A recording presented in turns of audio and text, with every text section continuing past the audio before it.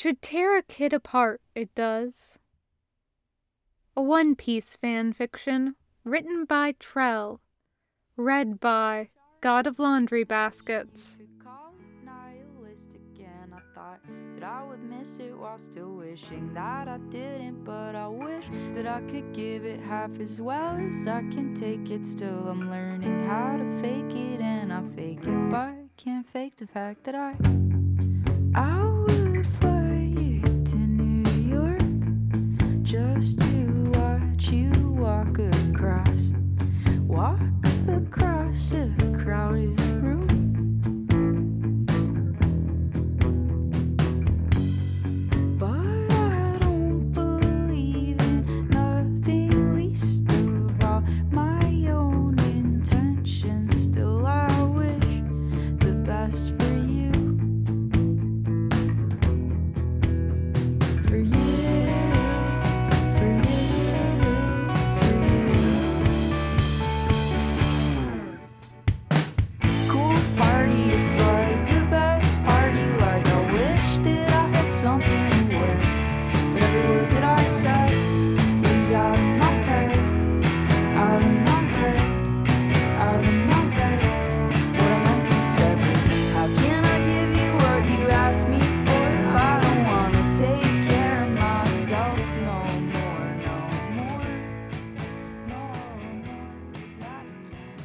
You shouldn't do this.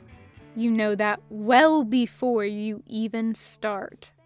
There's a reason you don't drink. A whole list of reasons.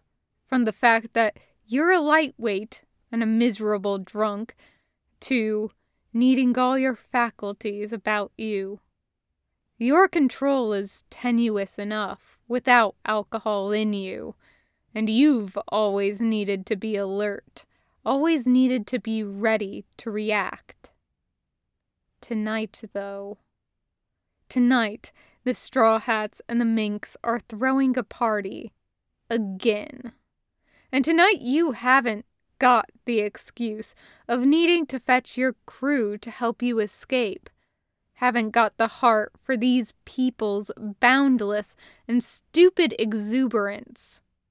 Haven't got the energy or the patience to sit and stare darkly into the middle distance for hours while everyone else has a good time. And leaving would be worse because you can't trust yourself. Because if you leave, you might not come back.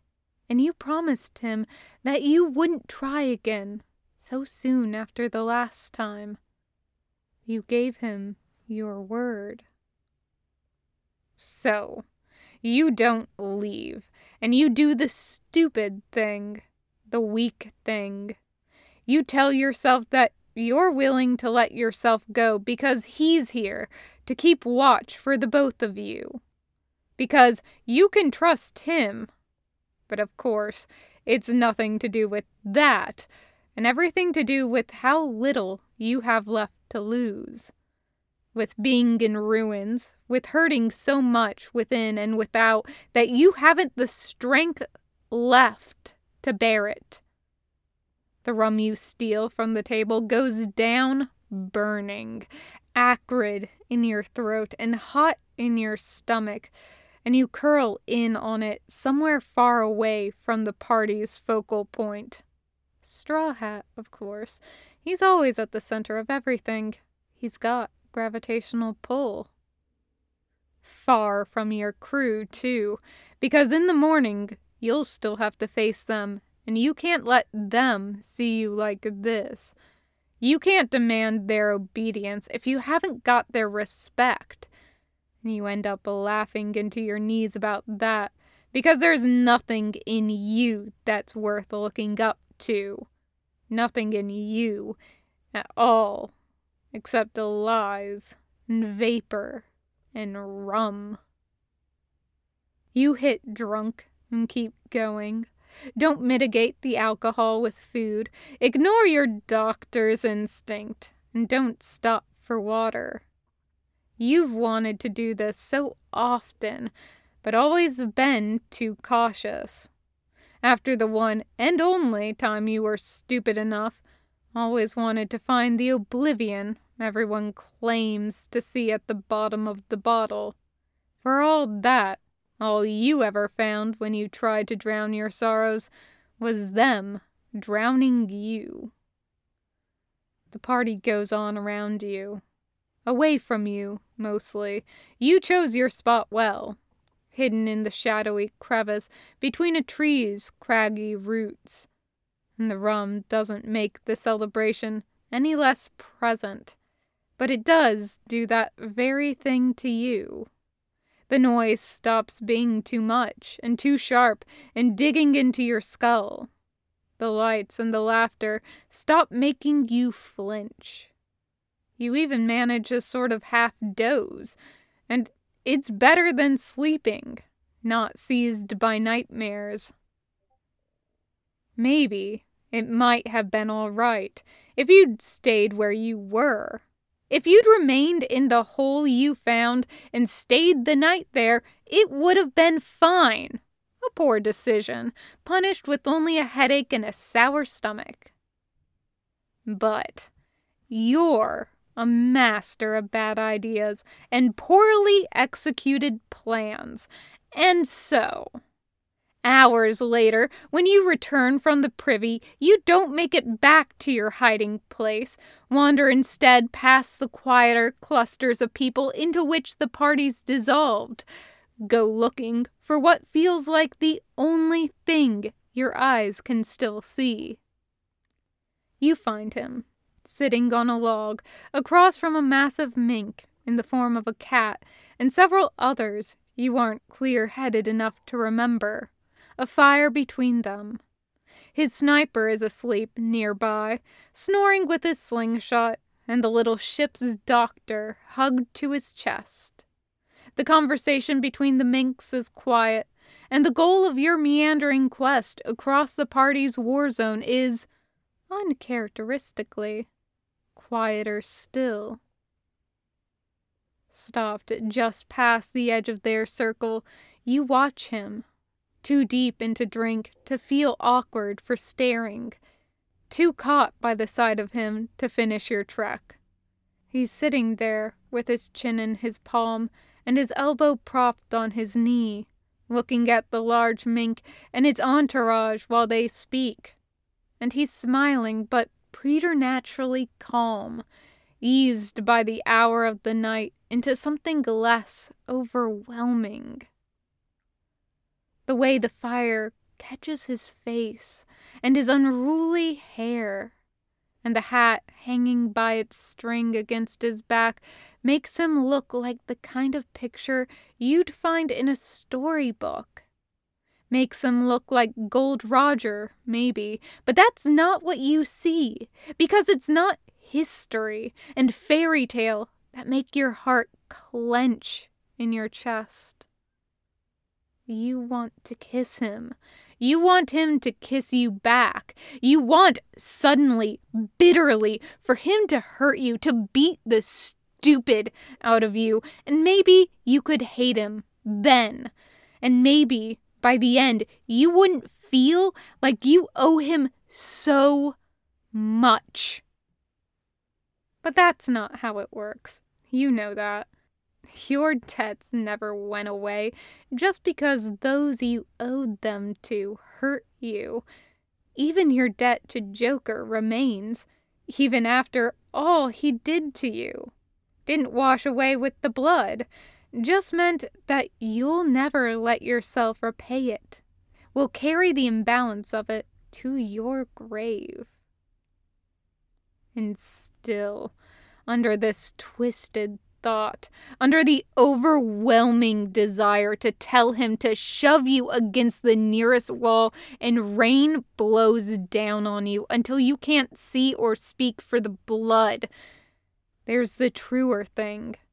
The pathetic, selfish thing that it's just like you to want, even when you know it isn't anything you deserve. You want him to be kind, just like always. You want to kiss him, and you want him to kiss you back, and you want it to mean that he'll keep you, that you can be his, that there's anything at all in you he wants in return. And it's such a foolish thing to admit to yourself that standing in the dark at the edge of his fire, you sneer at how brainless you are. You're wretched. You've got nothing to give him, and every burden to place on his shoulders. You're rotten and ruined all the way through. You're in pieces now, and you keep making it his trouble to pick those pieces up. You're so fucked up. You can't stand it. And you think that when he looks at you, he must see what people see when they look at drunks in the gutter with vomit on their clothes and absent expressions. Filth and mistakes, and someone to pity, someone to feel bad for without coming too close to the failure's reek. Another moment when you might have stopped and escaped the disaster you're stumbling irrevocably into. Only that's when he glances suddenly up and sees you, and in his expression you don't see what you're thinking.